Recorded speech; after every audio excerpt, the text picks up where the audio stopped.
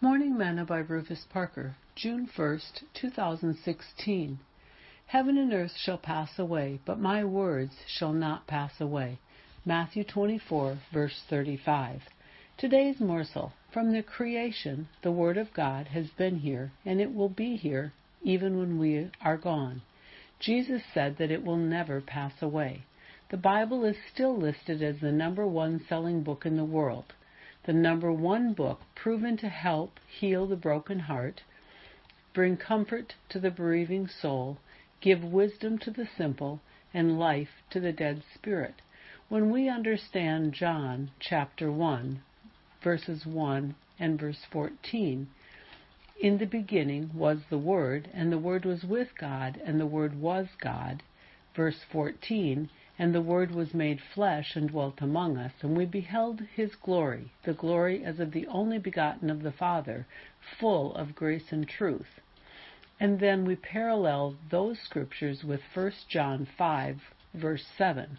For there are three that bear record in heaven, the Father, the Word, and the Holy Ghost, and these three are one.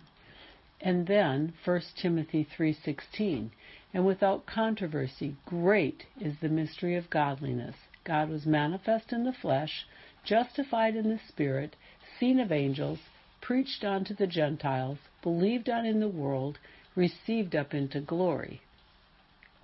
We can then understand why the Word will never pass away. Simply put, it will not pass away because it is God, and God never dies. If you will read, study, and obey the Word of God, you will have great success and not be surprised when you stand before Jesus in the final judgment. You will already know who He is, and you will have done what He has asked of you to do. Sing, if we never meet again on this earth, my blessed friend, if to God we have been true, and we live above all sin, then for us there'll be a greeting, for there's going to be a meeting. I'll see you in the rapture some sweet day. Hallelujah, I'll see you in the rapture. I'll see you in the rapture. I'll see you in the meeting in the air. Thought for today. You can find the answer to any question that you have in the Word of God.